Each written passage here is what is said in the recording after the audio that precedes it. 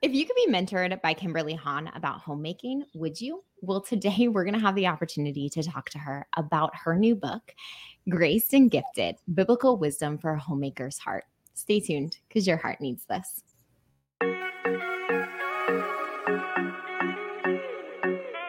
Welcome to the Catholic Link Show, Kimberly. Thank you so much. Great joy to be with you. We, are really honored to have Kimberly Hahn on the show, probably a woman who needs no introduction in the Catholic community.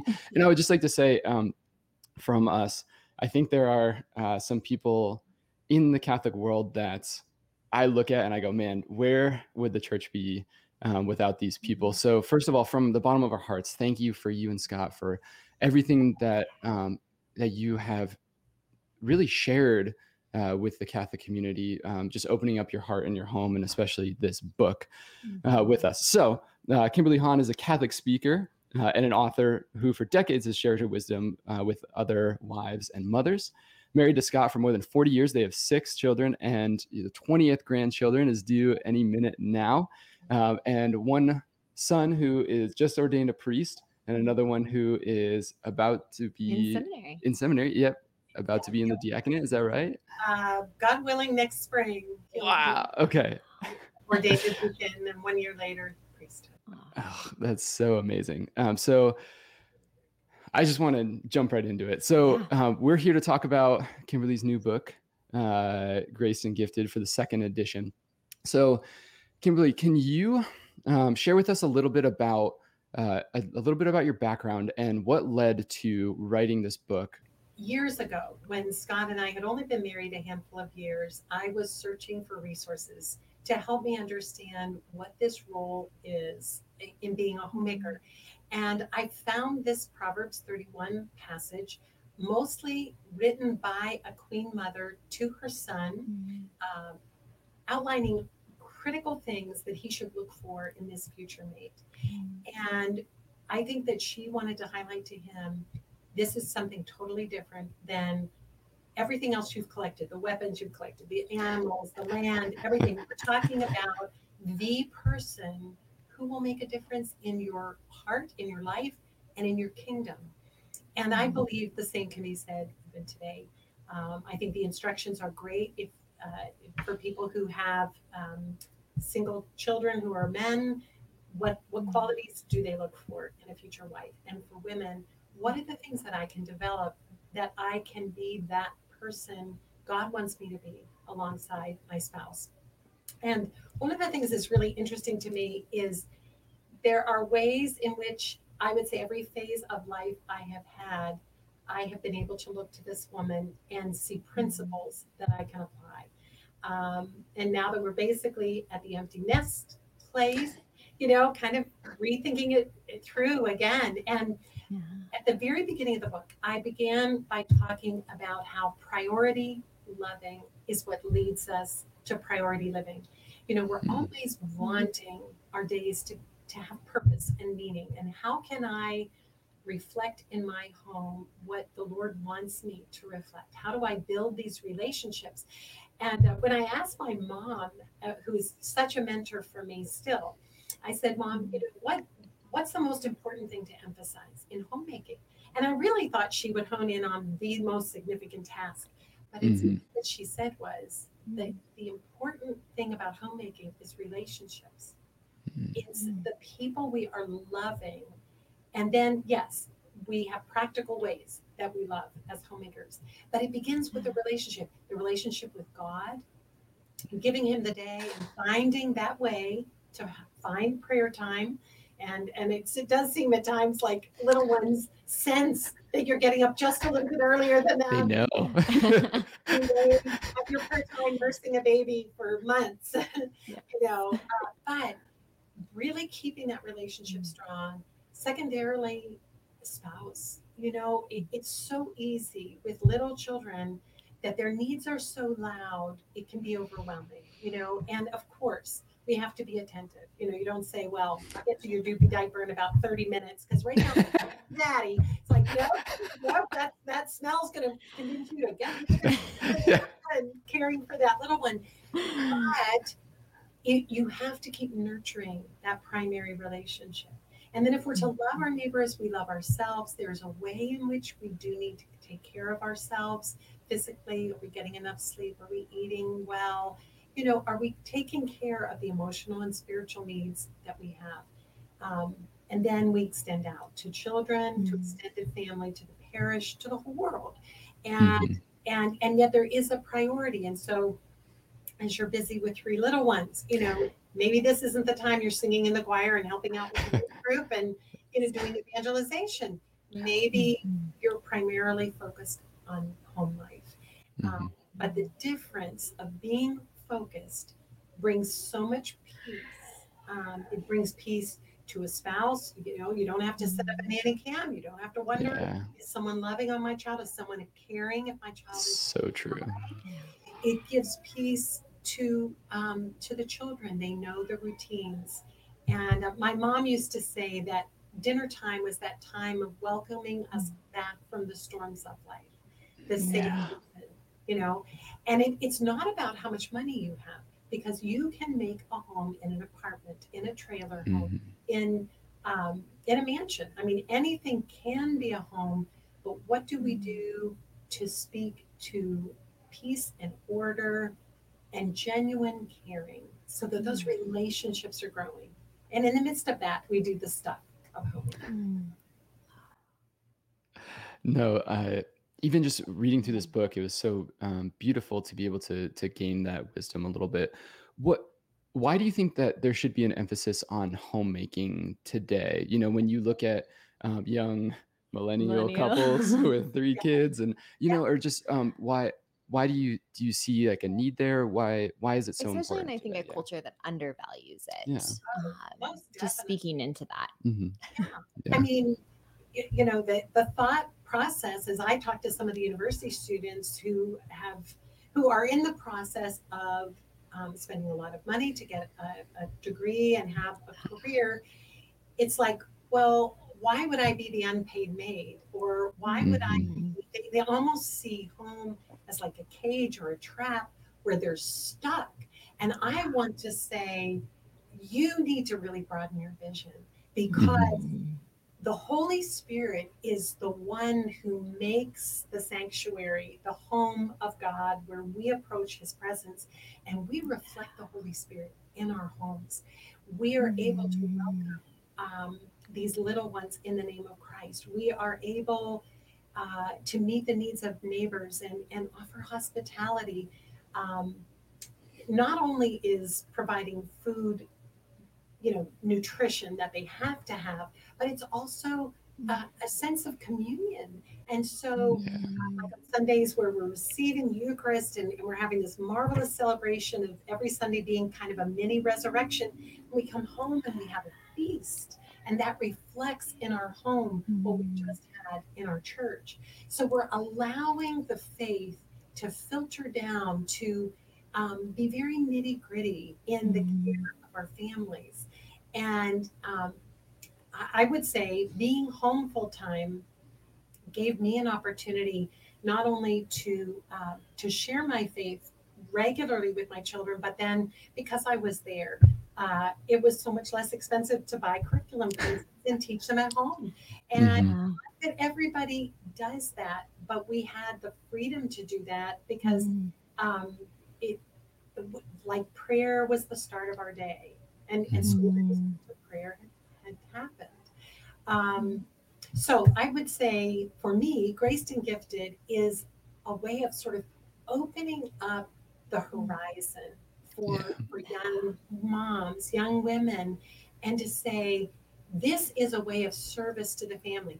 You don't you don't think of the man as, oh, he gets to have the career and I'm stuck at home. It's like we're both hmm Yeah. serving the family. So he's Mhm. serving the family by going out and earning that paycheck and bringing it back home. And then the mom is serving the family within the home. And the complementarity is powerful. It yeah, really Mhm. is. Yeah. We have been so blessed over the last almost 3 years now of me staying home and transitioning from full-time working, and just the gift that that has brought. And it's so good to read a resource like this, because the reality is I prepared for every single day of like how to be an officer in the Air Force and how to run a unit and how to be a boss. And like now to be a mom is different, Yeah. and to be a wife is different. And this idea that it can be a learned behavior, because I think not necessarily being taught, my natural inclination is I'm not good at this and I don't like it. Yeah. And I remember like looking at Drew and he was like, you know that you have to do all of this and your job. Like I was like, I don't want to stay home and do this. Like this is not like, And he's like, you kind of Like we do it anyway. You do it anyways. And like Yeah. but like we can learn. And so in this book, I think that there is so much that women can learn. And then your bibliography is, I think, my reading list for the next year, personally. But the Wonderful resources. Yeah, for yes, sure. Really. And oh, I think the takeaway is you've already proven to yourself how bright you are, that you can follow instructions, that you're a great leader. And all of those gifts will come to bear in your home. Yeah. And it gives you a confidence that you can read these materials and try new things.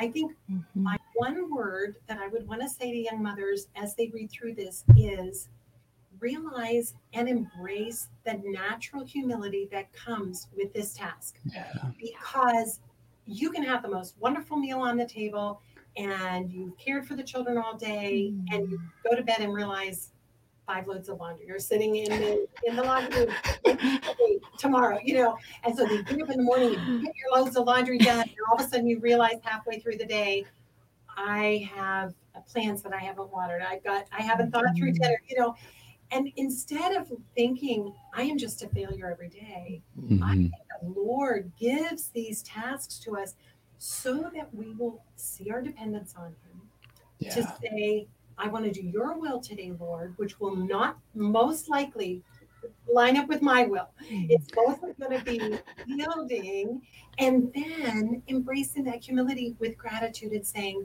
God, thank you that we had a wonderful dinner. Thank you that the children went to bed happy, and please help me do the laundry tomorrow, and I really think that embracing that natural humility is a piece of what this whole vocation is about. It's not about being perfect. It's not about being the Catholic Martha Stewart. And I have gifts of organization, but I struggle with decorating. So I read books. I talk to friends who are really good at it, and then I try things. And as you had mentioned earlier, everyone hasn't had a strong role model, but through books and through sharing. And part of my desire for this Bible study is that it would be multi-generational, that you would have grandmothers and mothers and maybe older teens or young adults, where you'd sit around and talk about, what is this that I'm being called to? And how does this reflect the Holy Spirit in a powerful way in my home? I think one of the main themes that I really enjoyed from the book was taking your ordinary day-to-day life and making that an expression of prayer. Can you talk a little bit about that? I mean, especially for someone who reads this book who is just overwhelmed. I mean, there's so much in there that it can be overwhelming. Like, I'm not doing all of these things, but I wasn't doing a lot. Now I know I'm doing even right. less. Yeah. I didn't know how much I wasn't doing. That's not the goal. I would love to share a story. So one day I was walking up the stairs with a load of laundry, and there was this health tech shirt on the top of the pile. And all of a sudden, I just was overwhelmed because my oldest son, Michael, had worn that shirt for probably a good year. Gabriel had worn that shirt. It was too boyish for Hannah, but Jeremiah had worn the shirt. And now Joseph, whose birthday is today, Joseph was wearing that shirt. And I just stopped. I just said it out loud. I'm like, God, what am I doing? I have a master's in theology. I can write books, and I'm laundering the same clothes. Sure. How many times am I going to launder this shirt? I mean, I was desperate. I felt like I can't even make it up the stairs with this load. And it was a sincere prayer. And what I sensed from God was, think how many children you have loved how many times with this one little shirt? Wow. And all of a sudden, I realized what was changing was not the task. I was who was changing. My heart to be willing to do many tasks that no one notices, but to do it like Mother Teresa of Calcutta, St. Teresa of Calcutta said, to do little things with great love. And I could have danced up the stairs. The load became so light, and it was like, wow. And I even had another son, David. Who wore the same But it was just such a joy to realize that. I'll tell you another story. So I was out gardening, and gardening I find just such a creative outlet. I did not grow up with my parents gardening, so it doesn't have to be something in your background. You don't have to be raised on a farm to figure out gardening. But I was gardening with Joe, again, who was 5, and he said to me, I've got to make a time machine. And I was like, really? Where would you go? And he said, I have to get back to the garden. I've got to tell Adam, don't do it. It isn't worth it. And all he meant was that the weeds weren't worth it, because for Adam was all the weeds, and he was getting tired of pulling weeds with me. And it was just so funny. And we had a great conversation then about, well, there were even worse things than the weeds.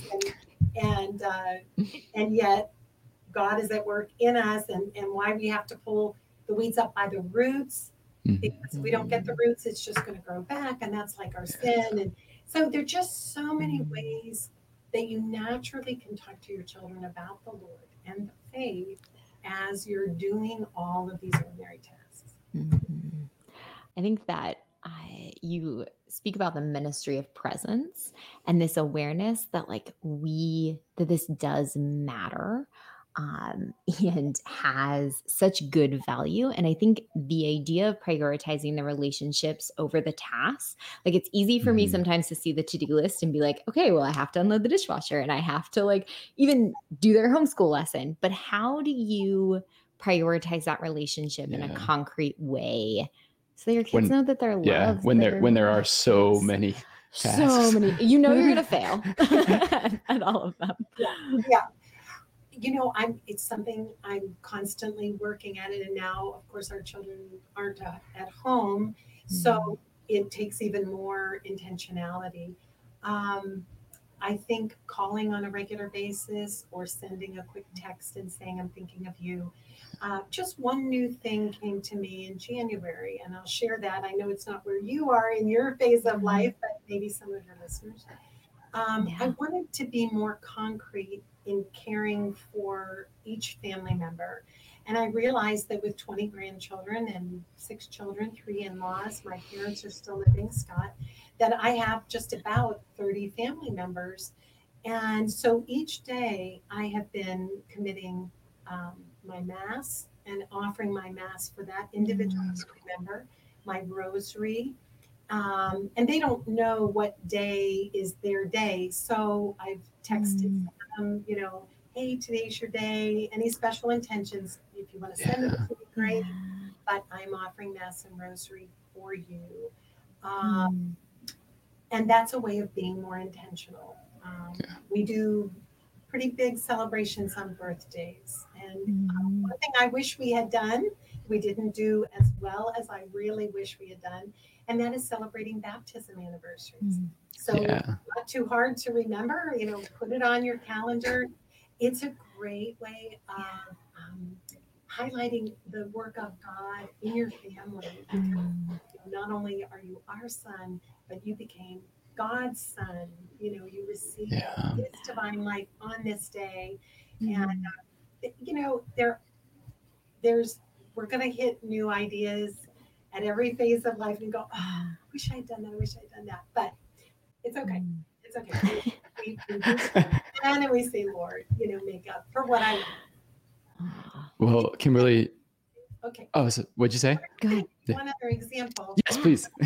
Because when my kids were little, I don't know why. I was not able to do the wonderful photo albums, and I don't know, all the things that, you always have one friend who's so outstanding. area, But I decided to just embrace that as a grandma. So I have a turn for every grandchild. And so that means I have 20 of them. And just recently, one of the families was visiting. And so I had them all come in, and they know they have a journal. They don't read them yet, but I will trace their little hands or their little feet That's so cool. at the date. And after I'm with them, I'll jot some thoughts of this is what we did. Because I know happy memories just sort of fade. And it is easy to remember them. But I have the time. My very busy daughter and daughters-in-law do not, but I have the time as a grandma to make record. And I share from my prayer. I've shared our love stories, how Scott and I fell in love. I think I wrote 12 pages for the first grandchild, and then I said, "No, you need to share this." I'm not going to copy it for every time. But what I would say is how do they know that they're loved intentionally? We just try to speak it in every way that we can. Physical affection, remembering them in little gifts, giving them words of affirmation. One person told me I try to catch them doing good. And wow, what a totally different way of thinking about it. And so I went down the hallway and I walked by one of my children's rooms and I said, "I caught you," because they were doing something good. They were like reading their Bible or something.